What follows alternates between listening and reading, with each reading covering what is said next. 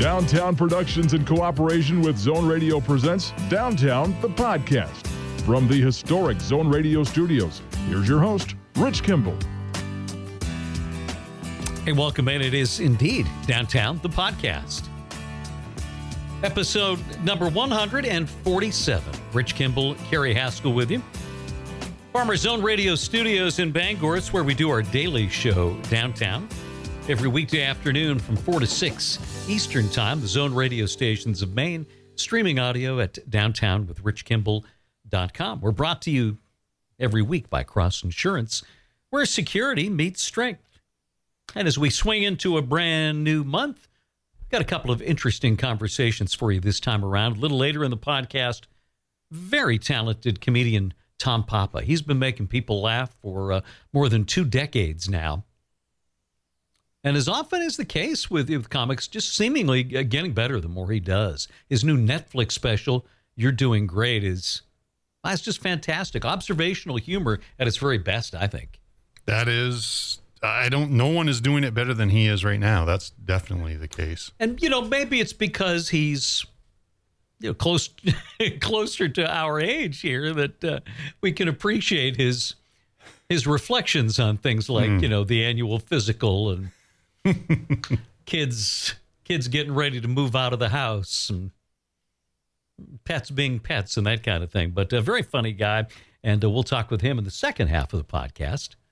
Up first, though, another guy who's doing pretty well for himself. He's a guitar legend. Played with everybody in the business. I mean, you can't mention anybody that I can think of that hasn't had a little help from Steve Lukather somewhere along the way.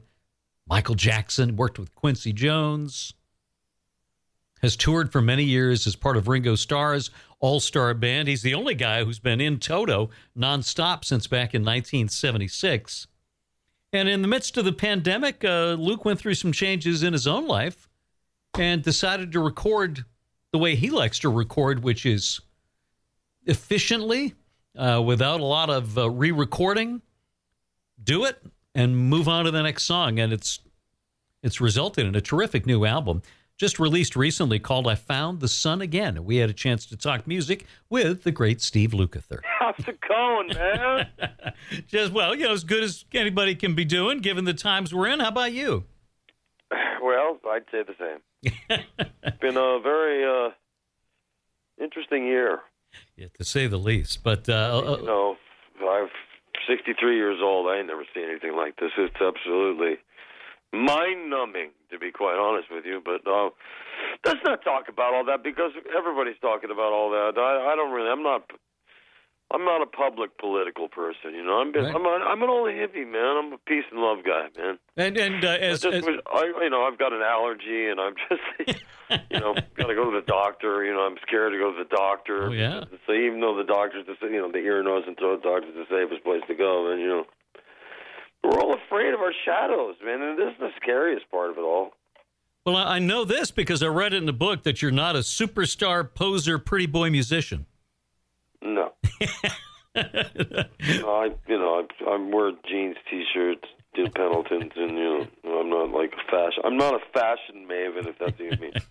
Well, I want to talk about the new music, which is so terrific. The new album called "I Found the Sun Again," and you heard it? Yeah, well, I've heard the cuts that are available out there, and can't wait to hear the whole thing. Love the song and love the video for "Run to Me." Man, it's such a great and uplifting song.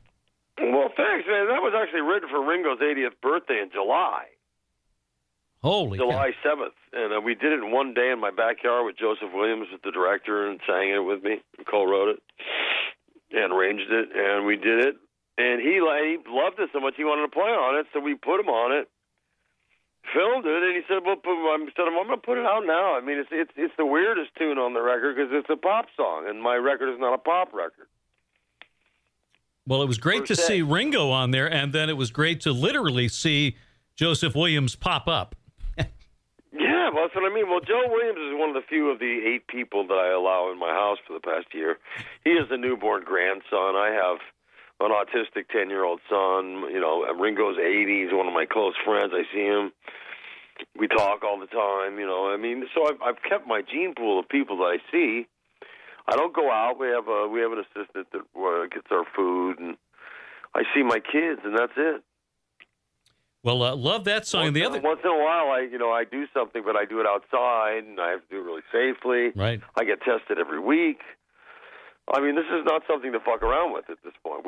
Everybody has to worry about this until we get it under control, and I don't know when that's going to be. No. I'm hoping that we get it controlled by summer. You know. I hope so. The other song I've heard from the album is great and great bluesy sound. Serpent Soul, is that more like what the rest of the album sounds like? No, man, that's like a tribute to Little Feat kind of a thing, you know. We just jammed and played. And the song is about just evil people. You know, the evil people that pretend to be nice. And I got help writing that. Stan Lynch from the Heartbreakers and Jeff Babko, my co-writer, and myself.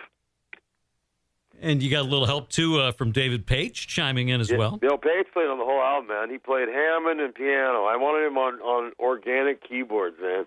I didn't use very much synthesizers. And when they're there, they're very obvious. So, and they were played live. They were not overdubbed. You know, we had Mellotrons. We had, a couple little synth things, but mostly it was like Wurlitzer, Rhodes, piano, Hammond. I wanted to play it live and see if we could do it old school without rehearsals, without, like here's the chart. Let's run the chart down. I added a couple of some of my favorite 70s cover songs that are obscure to sort of set the pace because I really wanted the record to be like a 70s record the way it was recorded, but I wanted a 2020 sound. Yeah, you did a little little Traffic, a little Robin Trower, and a great Joe Walsh song. That's music from my childhood. The people forgot that people used to jam in the studio and put it on a record. Al Cooper, Hendrix. They used to just put these jams on records where people were interplaying, and it was, within the context of a song, but there was room to move. And like a lot of times, like we didn't discuss it; it just happened. And that's the magic. That's the magic you can't program. So I wanted to see if I could still do it and keep all my solos without fixing them and overdubbing them and dulling them up and going, well, this is just how I play. I'm not trying to compete with my other guitar player friends because I'd lose. I'm the old guy now. There's a 6-year-old kid that plays better guitar than me in Japan somewhere. But it sounds like the recording experience was a hell of a lot of fun. A lot of fun. I did the whole album in 8 days. Wow. Top done. We'd cut the rhythm tracks, do a little overdub if anybody heard something, a double the guitar part or whatever, and then I do the lead vocal. Next song, next day. And this is great. Live. Nobody had to fix anything. Nobody had to go redo the parts or let me put it through this or put it through that. And I put a nice little delay on my voice and made it sound big, and so it sounds huge. I wrote it in the right key, and I sang it. I sang it a couple of times. They put it together, and that's the fucking thing. Joseph did a few background vocals for me. And that's the whole record, man. It's as honest of the things I've ever put out. Nothing about it is witnesses, so I'm not lying. There's some footage that Brent Carpenter took of Low Spark of High Hill Boys. The take was live. It's 100% live. Dude, all I have to do is stand in front of a green screen and sing the lyrics, and then you have a fucking video, I understand, too, that share of the proceeds are going to our friend Ed Asner's Family Center for Autism. Well, my son is autistic. Yeah. So, I want us to make sure that they get a percentage of the profits.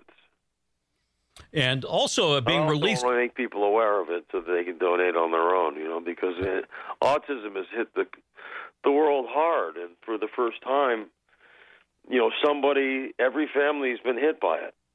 Somebody knows somebody. Their next door neighbor's kid has it or something, Wasn't like that when I was a kid. Yeah. Joe Williams releasing his album, Denizen Tenant, the same day as yours, and you guys, you both played on each other's albums. We're a big fan of Joe's, too, because I think it was his great-grandmother, great-grandparents owned a store here in Bangor, Maine. That could very well be true, man. I don't know. I really don't know, but anything's possible.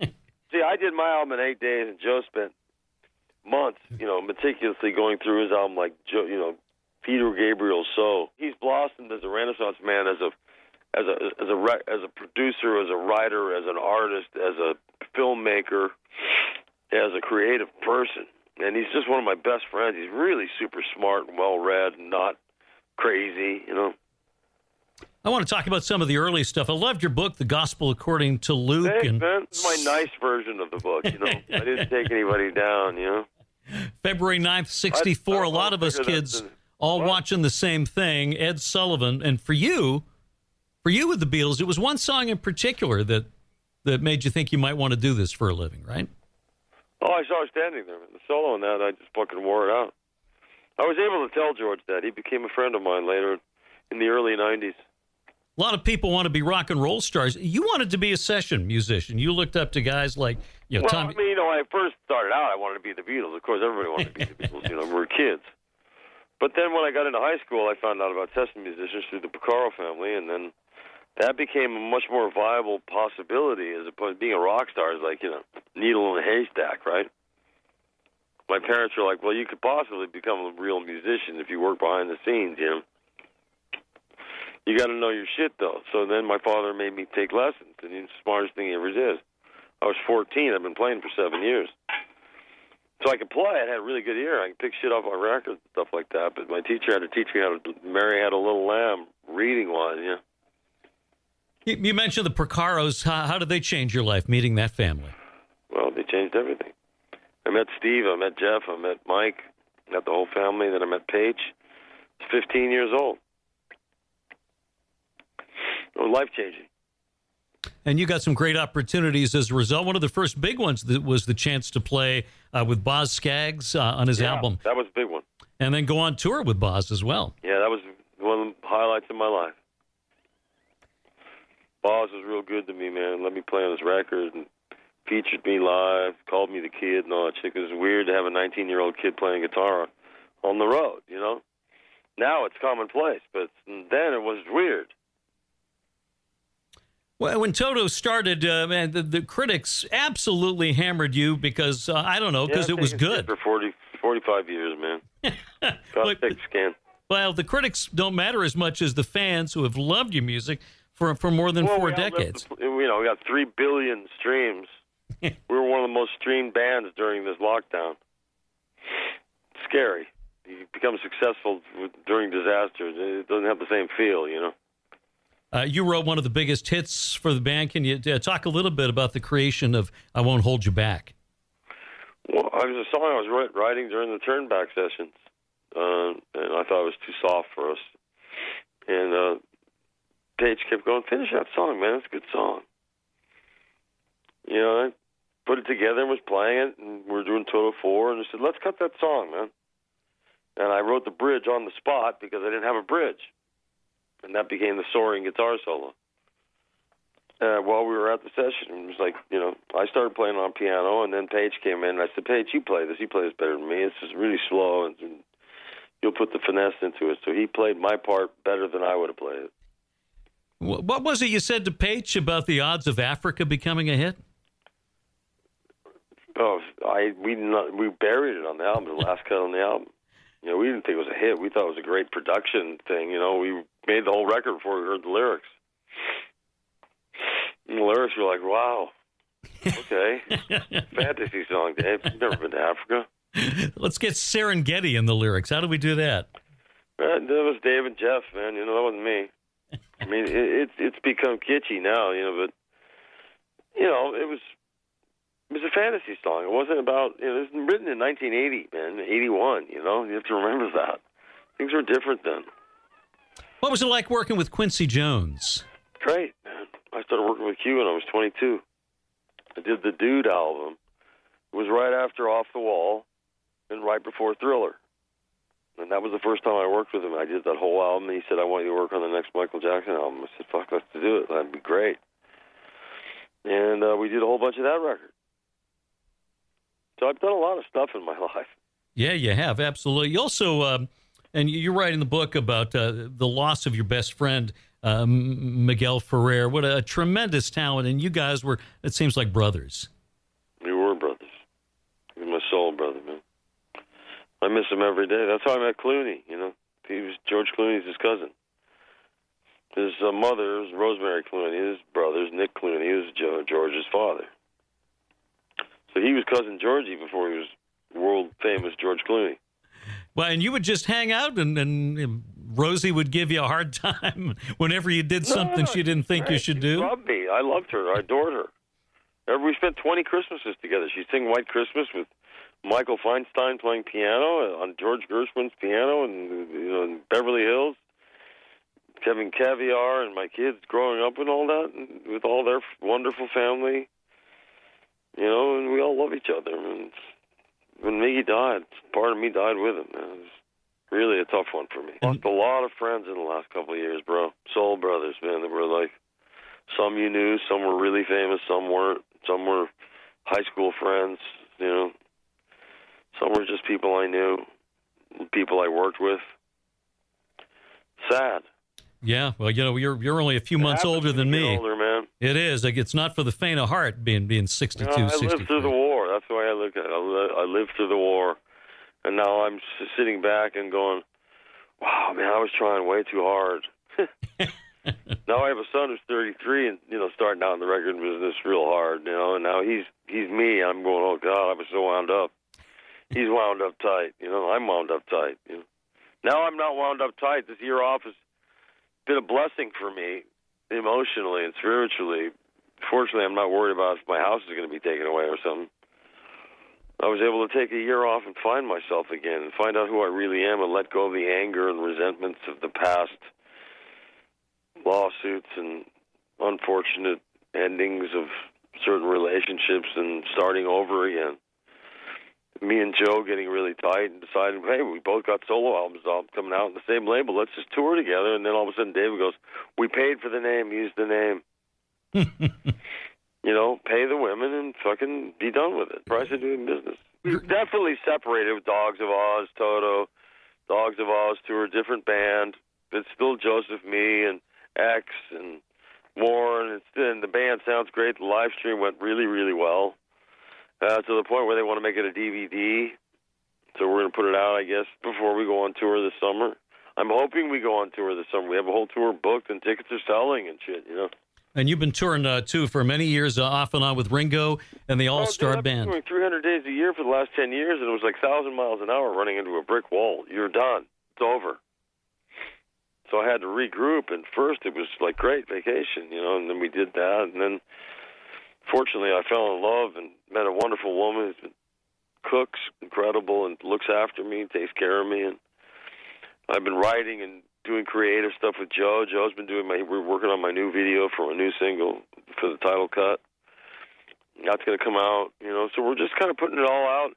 We're changing. We have to move and change with the changing music industry. We play to our audiences. We have a big audience, fortunately, keep us alive.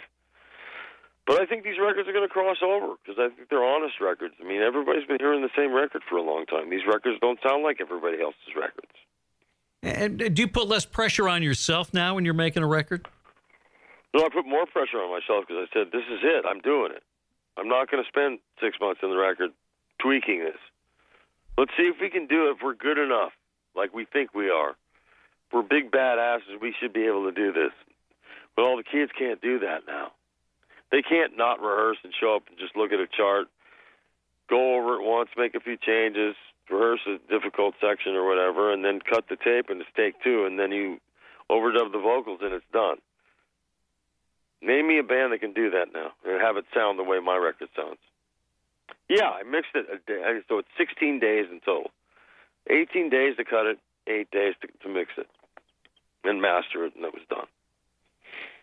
Joseph spent months and months because he was the main guy, and he hired other players, and he did all this other stuff, meticulously casting each song. I was more like, let's put a band together and make a record.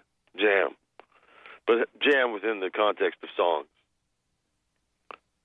You love blues, you love jazz, you love all kinds of music. Yeah. What's the state of music today? Popular music, rock music, whatever we want to call it. To be honest with you, man, the music that young people listen to, it just doesn't hit me, I mean, it's not just bad or anything like that.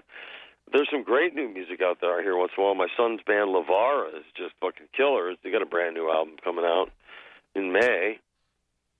And it's melodic power, Roxy Perry singing on it. I mean, it's powerful stuff. He's become a major talent. You know, I'm really proud of him.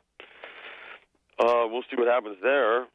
Man, he's going to get beat up because of my last name. You know, it's like, so, you know, people that don't like me, all of a sudden they just immediately don't like him because of me. It's not fair, really, you know. Or they, you know, but it's helped them too. So, I mean, I can't say it, you know. It's part of the game. I have to ask you about something from the book. Did you and do you still have a Toto bidet? I do. The best toilet ever. Well, come on.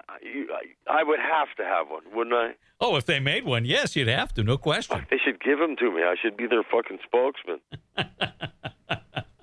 I read, too, you're friends with J.J. Abrams. We love him because he was smart enough to marry a girl from Maine. Ah, lovely girl, too. No, I'm not close friends with him. We're friends, yeah. We vacationed in Turks and Caicos a few years together, had Christmas together, and became buds, man. I think the world of him. He's one of the nicest guys ever. Really super smart, and obviously his talent speaks for itself, you know. I have an eclectic roster of friends.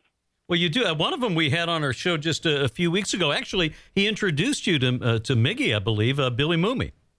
Mooney, yes. One of my oldest, dearest friends of 45 years. I love Mooney, man. I talk to him every day. We have a little thread, you know.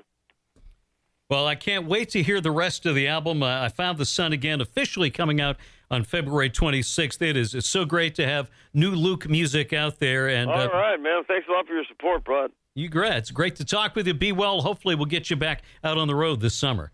But, man, listen, we're moving ahead with plans as if it's going to go on.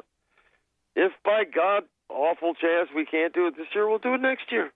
Well, I'm not going away. We're not dead. That's Tell awesome. me when. We're going to add stuff to the set. We're going to do solo stuff from our albums during the Toto set. So, like, we don't have to do solo tours anymore. We can do tours and do solo stuff and do Toto stuff, deep cuts, do the hits, play the stuff, whatever, with a killer band. I mean, just trying to keep the music alive. It's not Toto from 1978. It can't be. Cats are dead or retired.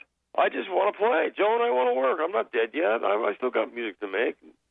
No, it's not the same Toto. I wish it was, but it's not. It can't be. 15 times. I'm the only guy that changed with it all 15 times. Well, we're glad to see you still making great music, Luke, and appreciate you making time for us today. Thanks so much. Mate.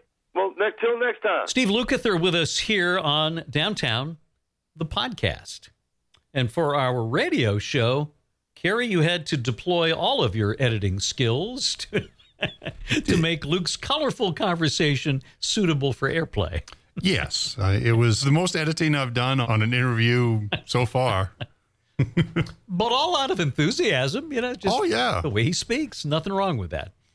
It worked out very well, man. We had a great time talking with Steve Lukather. Check out his new album, I Found the Sun Again. We'll get a quick word here from Cross Insurance. When we come back, comedian Tom Papa on Downtown. Since its founding in 1954, Cross Insurance has grown from a small family-owned agency that started in Bangor, Maine, into one of the largest super-regional insurance agencies in New England. With a network of offices throughout New England, Cross Insurance works with top carriers to provide maximum value to you, your family, and your business. We are proud to be the official insurance broker of the New England Patriots and would welcome the chance to provide security for your team. For more information, visit crossinsurance.com. Cross Insurance, where security meets strength.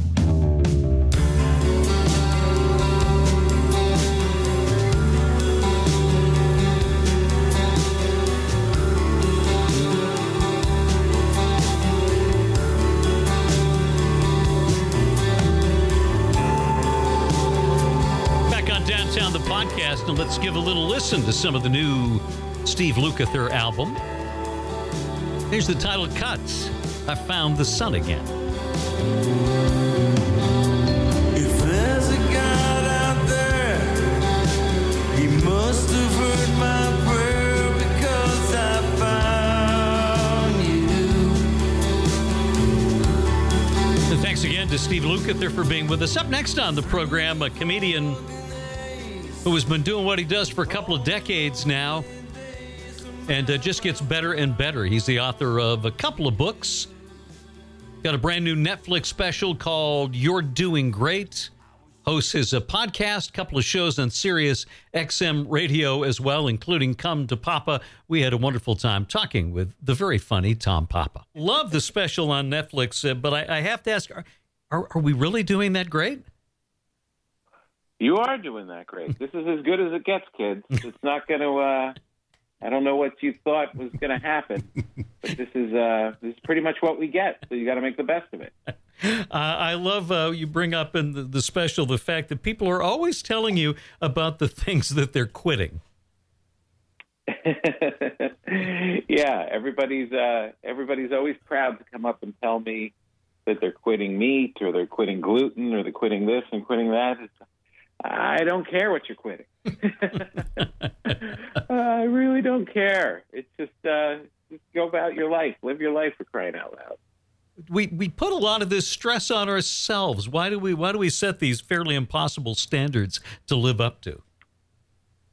I don't know. It's a very good question. I don't know. I think that's our little very active brains are always thinking that there's more, thinking that there's more to be done, more to happen, more money to make, more things to see, and that's good. That's positive. That keeps you moving along and keeps you inquisitive, and it pushes you to different places. But it could also frustrate you if you think that at the end of all these quests, you're supposed to just be super happy all the time. I always just say, lower the bar. Just lower the bar. You'll be much happier. Well, as you point out, too, social media doesn't help us a bit when it comes to that.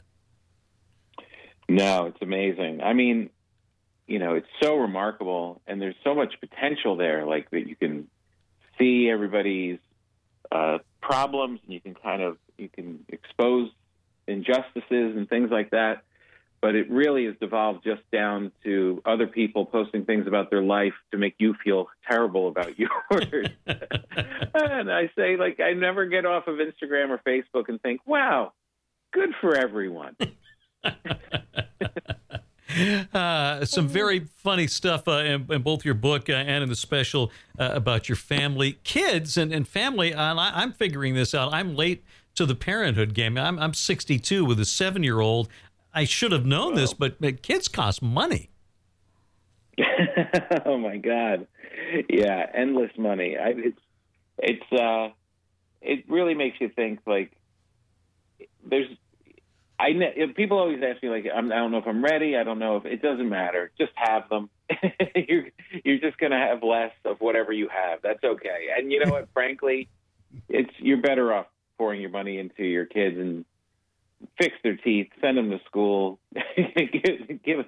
spoil them, do whatever you have to do. It's better than the stuff you're going to spend it on. I mean, anytime I see a guy with a jet ski, I know they don't care about their family.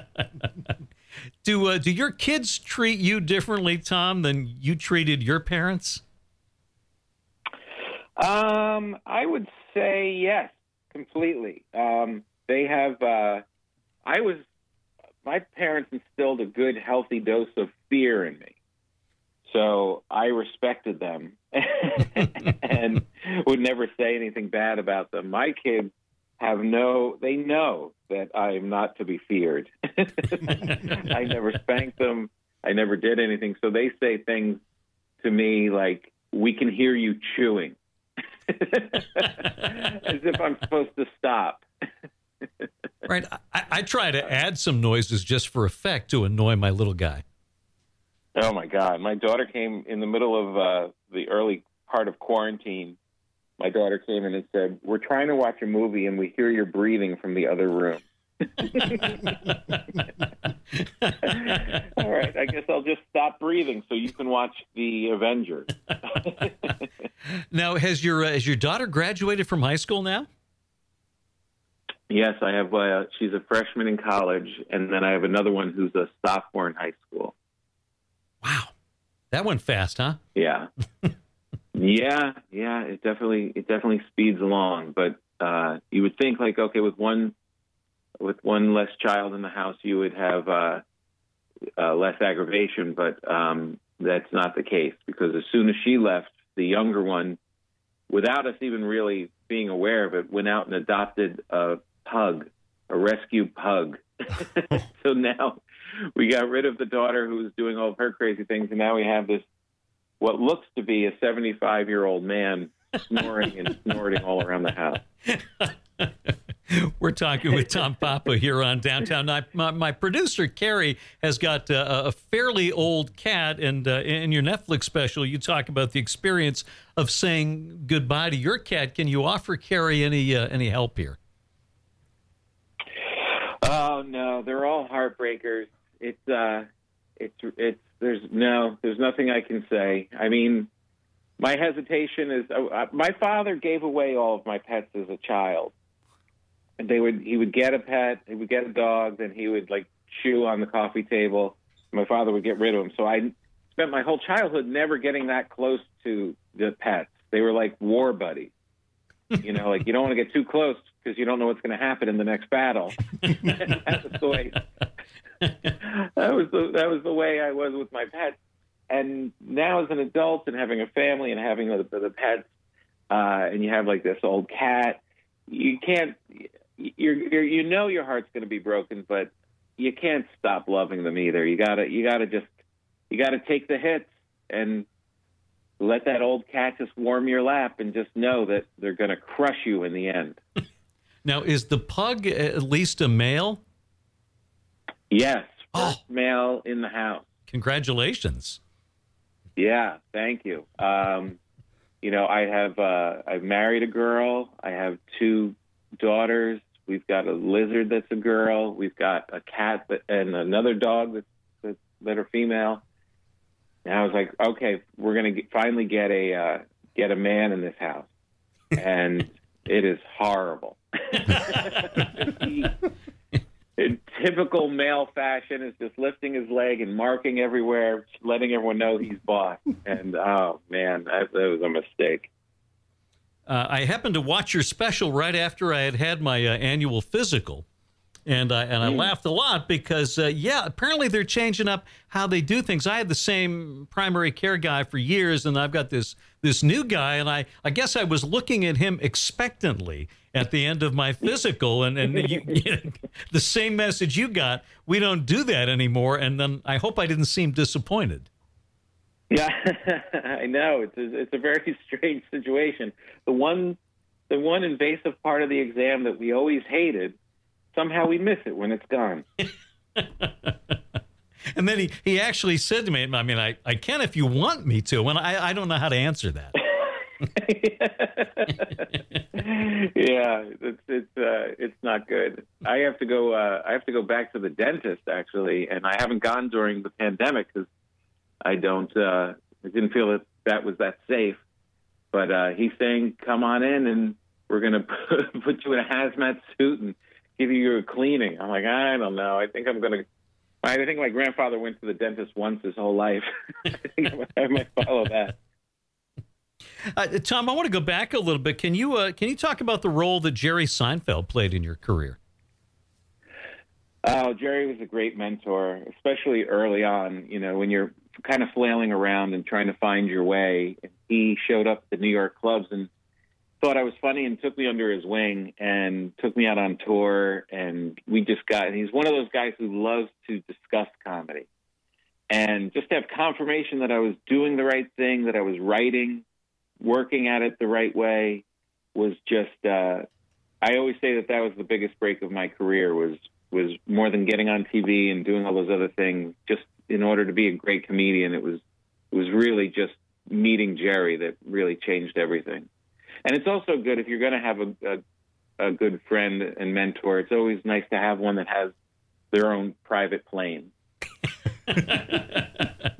I have searched so long for that, but I'm still working on it. You and Fortune get to talk to some great comedians along the way, and you guys are so great together. Did you know this would be a good combination? Yeah, I just thought that, I had met her several times just around doing stand-up, and when her name came up on a list of potential people to go after for this morning show, she was one of those people I knew I could be funny around, and we could have I just knew that the chemistry would be there. Sometimes you get around people, and even though you're funny, they kind of put a dentist X-ray blanket over your funny bone. But with Fortune, I knew that I just had a great instinct that we could be funny around each other. Well, you guys are great together. Now, we're working our way through all of the regulars on Wait, Wait, Don't Tell Me. Paula comes on with us quite a bit. Tom Baudette's been on, Amy Dickinson, our friend Josh Gondelman. Of all the people that you go up against, and it's not really a heated competition, but if you were playing for high stakes, who's the best at actually playing the game? Oh, man, it's kind of sneaky. I've only won it once. I recently won for the first time because everybody that they put on there has a sneaky combination of being really funny and really smart. And, oh, man, I don't know. I love going with Paula, though. I mean, I'd rather be on with Paula and lose than not be with Paula. She's just such a brilliant mind, and I just get a kick out of her so much. And if I can make her laugh, that is the biggest win for me. I have a weakness for those VH1 specials, and you're on a lot of them. I love the 70s, the 80s, all the decades. And I'm curious, when they shoot those, do you just sit in there and they are throwing at you like, Andrew McCarthy with 3 Mile Island, Princess Di? Do they do all of it at once like that? Yeah, pretty much. That's pretty much how they did it. I mean, it's been a while since I've recorded those, but yeah, that's pretty much it. You just kind of come in, sit down, and they just fire off all these topics at you. A great way to make a show. Have all these great comedy people come in and do all the writing for you. Yeah, well, that's perfect. Well, the book is wonderful. The Netflix special, which came out about 2-3 weeks ago, You're Doing Great, is absolutely wonderful. We were talking about this earlier.